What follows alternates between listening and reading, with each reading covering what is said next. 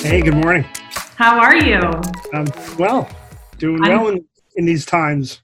yeah, that's pretty good. I'm glad to hear that. I feel the same. I'm happy that it's Friday. I feel like Yes, we've had a good week. Sun is out, finding things to be thankful for. absolutely. Absolutely. I'm so happy to have you here today. This is our second recording of the Rosie Report, where we're talking about the future of work within the marketing and advertising industry specifically. Scott, as someone who I've gotten to know over the last few weeks, I'm so happy to have you today because I love your perspective based on your experience transforming HR organizations. So for those who don't know Scott Mason is joining us from New Jersey today. And Scott has an incredible career and loads of experience in helping large organizations transform their org structure, org design, the way they think about work, traditionally working through the HR department and partnering really closely with the HR department. So as a business that's doing the same, primarily through the marketing department, it's been really fun for us to get to know one another and see where the kind of intersection is, right? Yeah. So thank you for being here. No, thanks for having me, and I've greatly enjoyed our conversations. They've been inspiring and engaging.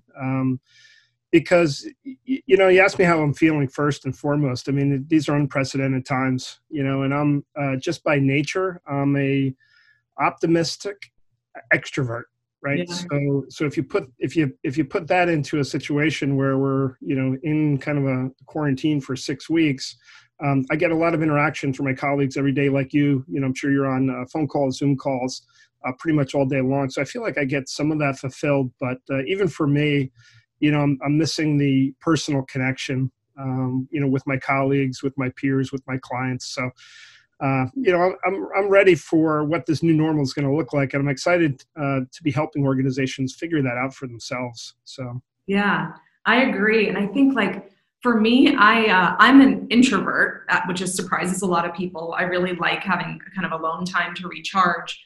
But even for me, I'm like, man, I just want to like give somebody a hug. Like I just want that like human touch. It's been so long. I'm like, it's okay. It's been long enough. The first few weeks, I was like, oh, this is giving me a moment to recharge. And now I'm like, okay, I need some sense of normalcy.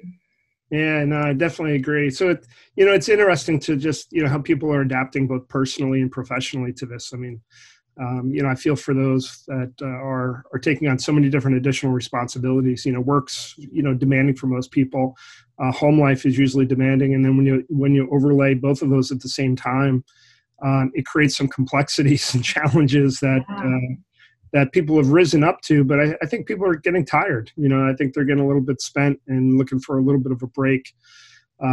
Because I don't think anyone's taking a break. I've not heard really anyone say, I'm off this week, I'm taking vacation. Like what does vacation look like when you're confined to your home? So I think we'll reach a tipping point. Yeah. We actually ended up closing our office next Friday. We're like making it an informal holiday because people need a break. Whether you're just staring at a wall, whether you're like, I'm like, if you need to go sit in your car and just have some alone time, or you want to plant a garden, or you want some actually like focused, dedicated time with your family, please go do that. Like we can't carry on at this pace. I think what you're doing is really smart, right? So as a leader, of your organization, you have that decision to make, and I think it sends a message to your organization before all of this, so as part of my own work, which is Life's Work Associates, where, not dissimilar to your organization, but I collect people who are experts in the areas of HR, talent management, learning and development, and we present them with opportunities to do their life's work every day, right? So that's kind of the core of what we do. In addition, I work with an organization called the Future Workplace. So we're an HR research and advisory firm where we have 45 member organizations, some of the top branded organizations in the world, and we're helping them think about, well, what is the future going to look like? And we've been doing that for a decade. And now it's more essential than ever before, right? And one of the trends we just had a meeting kind of prior to this happening, and it was led by one of our members, PwC, and they were looking at worker well-being, right? So workplace well-being, and what you're describing there, as the head of the organization is getting a temperature check and saying, what, we all could use this right now, and I'm going to I'm gonna mandate it, right? So sometimes leaders will say, Scott, take off if you need to, if you need to address anything, you need to feel like you need to step away. And then, by the way, I might send you a couple emails during the day or however. Yeah. And that's not really stepping away, but you saying, you know what, Friday guys, we've been doing great. We've been really, working hard to support our clients, and we've been balancing all the juggles that we're talking about. So for you to dedicate that time, I think it's great. But what I'm seeing trending coming out of this, you asked me a question before, is like, how can HR prepare organizations for what this future is going to be? And I think it's going to be more human. Yeah. And it's going to be more of a human experience. So we're doing some research right now. We'll probably be publishing some articles.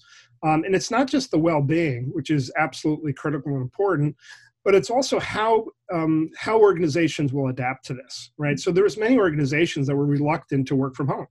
So the whole idea of, HR is uniquely positioned because, people are organizations, right? And HR has that focus on the human aspect of organizational performance. So not only is HR going to have to figure out how do we bring people back to whatever this is going to look like safely, right? So they have that obligation to think about the safety and well-being of their employees. I think there's an opportunity to have more of a flexible and intentional work environment, meaning letting individuals personalize, when can I come in and when should I stay home? And how does this balance my blended work and life that's never been more closely aligned than it has been for the last 6 weeks? So I think HR is going to lead the way in helping to figure out what does that look like for the organization while making sure the organization still performs to the level that it needs to, because there's obviously going to be a focus of performance where many organizations have been negatively impacted by what's been going on. So again, I think HR is really in a unique position to look at the caring of individuals as humans. Do you think, that there could be some friction, right? Because I'll tell you, I've been talking to our clients, a lot of whom are Fortune 100 brands, and I'm hearing a mixed bag, right? Some people are like, the leadership at this organization cannot wait to get things as close to as they used to be as humanly possible quickly. And then on the other end of the spectrum, I was talking to a large social media platform yesterday, and they said, we're now planning in 7, 14, and 21 day windows. Nobody's looking 30 days out anymore. They're actually worried about losing some of the long-term strategic, thinking and process because we're in such a reactionary mode. So I wonder if there is going to be this friction. This is a huge change for big legacy organizations. It will be. And I think it'll be performance driven as well. So I think if you think about who may be most rigid, it's those that have been around maybe the longest, right? So they're, in senior positions. But I do a lot of executive coaching. So I'm working with executives through this time. And, to many of them, they've commented directly that their life has never been better. And when they're talking about their whole life. Have they been working a lot to try to navigate these waters? Absolutely. But have they been on a plane every day? Have they been commuting an hour and a half? And they're finding ways to use that time, right? So, I'm hearing, I'm more productive than I've ever been.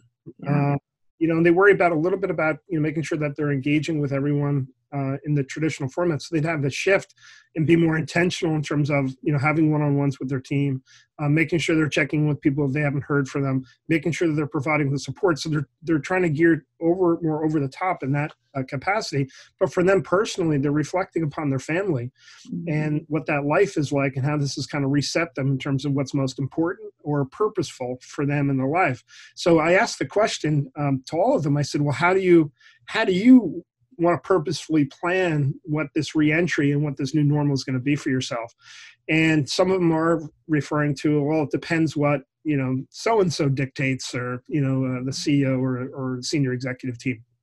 So it'll be curious, but I think there's a great opportunity, right? So if I go back to my prior point, if we allow individuals, if we give them the responsibility, if we empower them, we give them the opportunity to figure out, well, what's that best mix? And I think most people will, if they need to be at a client, they'll be at a client, and if it's safely okay to be at a client, they're going to be in the office when they need to be in an office.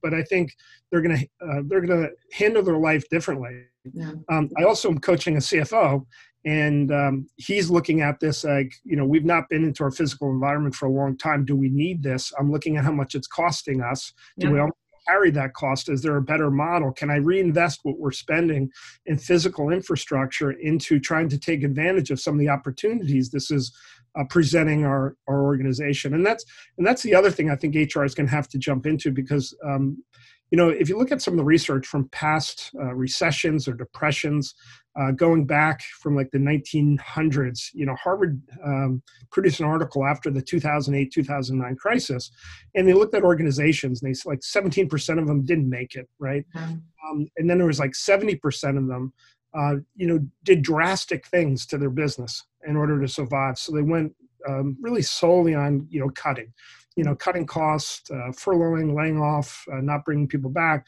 And it's those organizations that looked at both the financial aspects to making sure that they can survive and they're making prudent financial decisions, but they also sought out the opportunities. As Winston Churchill famously said, never let a good crisis go to waste. Yeah. And that mindset and that question, when I'm working with our executive teams, is changing. It's changing how they're thinking about things. So they're looking at it from an opportunistic perspective, which I think is providing more energy than just being in this recovery period. And I'm hearing some really innovative things coming out of it, right? So where organizations would struggle to find talent locally, they would never have people work remotely. Now they're saying, well, what if we started recruiting from all over the United States? Yep. What would that do to your business? And they're like, their mind is blown. So there is opportunities, throughout the crisis. Yeah, it's interesting for us because I feel like the We Are Rosie organization has been living in this future for the last 2.5 years, where we have said, if you are part of the Rosie community, we will meet you where you are and where you need to be, whether that's not going into an office, not living in a major market, being unable to travel. And we've just created this space for everybody to do their best work regardless. Yep. So it's really fascinating for me to see this opportunity for every organization on the planet to be thinking in this way. Like, what does it mean for our business if we tear down some of these kind of artificial barriers that we've put up to how work happens? And that's something that gets me really excited, because if we do this well and we do this right and we really pay attention as we do re-enter or re-emerge into the workplace, and we see people as whole human beings, as people that have a life outside of work, we're inevitably going to create a workforce that is happier. Happy people do better work. They contribute more to their families and their communities.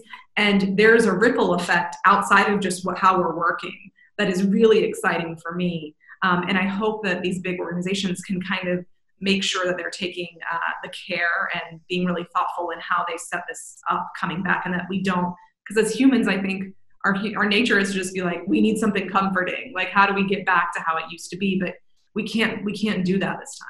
Yeah. A lot of it wasn't working. Yeah. If you think about it, so why were you able to take that idea and that premise and so quickly, leverage that into something that's outstanding for your clients, and it's outstanding for the people that are part of the Rosie community? Right. So if it wasn't a natural fit, right, so the people love to do the work that they do and they're really good at it. You're giving them the flexibility of when and where and how they do that. And for the most part, I would say you probably don't have to monitor that process extremely close. We don't have HR problems at We Are Rosie. I say it all the time. We don't. Yeah. So what is, so what's the savings and, what's the opportunity cost there? A lot of organizations started with annual surveys, to try to get an understanding of what's the temperature, what's going on, what's the level of satisfaction, what's the level of employee engagement, what's the overall experience like for employees. And then they went to multiple times pulsing. Then they went to we're always listening and monitoring emails and chats and communications and trying to figure out what's the temperature within the organization. Now they're trying to figure out, all right, so what does that look like going forward? How do we figure out even just where people are at, right? What's the new baseline? And then what's the expectation, right? So we talk about, this, I think it'll continue to be an employees market, meaning that really talented people are going to be in need continually. And what is that experience that they want, right? And I think it's going to be personal. So I think the personalization of that, and you mentioned that before, I think you're so smart, is let them decide. Let them figure that, and I think organizations should help figure that out, help people figure that out for themselves. But you're like, let them engage with us and tell us what will work for them. So Scott, one of the things I'm really excited to get your thoughts on, because I've been having a lot of conversations with marketing leaders and CMOs as they think about like the back to work strategy or reintegrating their workforce into some kind of normalized structure. And they certainly have plans and ideas, but I'm curious from you, like, Sure. Who has governance over the return to work strategy? Like, should each division leader, COOs, CHROs, CMOs, CTOs, all kind of make their own decisions about what works for their organization? Or do you think that there needs to be governance at the top that kind of guides everybody? Yeah, I think there should be governance at the top. I think the first thing we have is the safety of our employees, right? So I think with that in mind, coming together in the room to make sure that the environment will be safe, whatever that looks like. I'm hearing that there'll be some temperature scans. I'm hearing physical distance protocols will be put in place. I'm hearing block scheduling, meaning, you may have half of a department in one day or a full department in one day, but another department on another day. So we're hearing various accommodations, but no one quite understands really what it's going to look like. I think the better question to ask is, how best do we perform our work? And when should we be physically together? And when is it okay for us to be working remotely? Because I still think there's times when having people physically together, is important, right? So if you think about, you meeting a client for the first time or building relationships, or maybe there's something that you're working on that's pretty complex and you'd like everybody to have undivided attention and be able to see, a huge whiteboard as you think through something very, technical or challenging. But otherwise, we've been working for 6 weeks remotely. So let's not forget that a lot of good work has happened over these 6 weeks. Probably some work happened faster. One of the questions we had asked are, say, who has done more to revolutionize what work, the future of work than, your CLO, your CEO, or Corona, right? And Corona comes out on top. You've taken organizations from being all physically present to now no one was going into the office in a matter of days, right? Mm-hmm. So I think it should be a collective response. But again, important is thinking about, the work and then backing into what would be best. And then also making some personal accommodations to people whose lives are not back yet. So they talk about if they're not going to open up schools, right? And you have school-age children, who's going to watch them if daycares aren't open? So we're going to have to be flexible. Yeah. It's going to be really interesting. I mean, I think about that from a personal standpoint, right? I was looking at my husband. We have one of our daughters will be in pre-K next year. And I'm like, do we sign her up for school or just like throw in the towel on that? It's who would have thought that these would be the conversations that we're having? And it's going to be really interesting to see how organizations respond. And we're seeing across the board, some people are like, hey, I'm definitely not renewing my lease. Like, we're done forever. This is, we've proven that we don't need this. And then we have others who are like, we have a 10, 20-year lease. What do we do with that? Right. And in the advertising industry, that's pretty commonplace. And there are ad agencies who own entire city blocks. Real estate ownership is part of their portfolio strategy. And it's going to be interesting. I hope that they don't let that get in the way of doing what's best for their employees and the teams that are doing the work for their clients. Yeah, I agree. Okay, so Scott, one of the questions I'm really excited to ask you, because there is a lot of opportunity even in these crazy times, I think that we'll be able to get rid of some work practices that no longer serve us and frankly haven't been serving us for a while. What is one thing that you're really excited for us to kind of leave behind? Yeah, I think we leave behind just what we used to do all the time. So physically coming in, right? So I'm looking at myself, I'm going to be more intentional on when I'm on a plane, and when I'm taking time out of the office or when I'm physically going into a client site, because all that takes time. And I realize that time is money. Time is being creative. Time is being more productive. And I'm always going to make the right call for the client, but I think I'm going to be a little bit more aware of making the right call for myself as well. And I think I would be at places where did I really need to fly in for this meeting? Was it that important? Could I have done that over the phone and saved about a day and a half in travel? Right. I totally agree. That's something that I've really enjoyed, frankly. Being away from my family and traveling a lot was frankly like pretty brutal for the last 2 years. And just being present and grounded. And I've realized that you can still build relationships. You can still get to know your clients and move business forward. So I certainly hope that that's something that we reconsider. And also the sustainability of our planet and environment, right? That will hugely benefit from waiving flights to Singapore for a 2-hour meeting. So I'm really excited about that too. Yeah, no, I am as well. And I just, again, I go back to the human experience. I hope it's better for each and every one of us, and that we're able to have a choice in how do I bring my best self to work every day? Mm-hmm. And, in a way that works for me in my totality, meaning my entire life, not just the work life, but the integration of my personal life.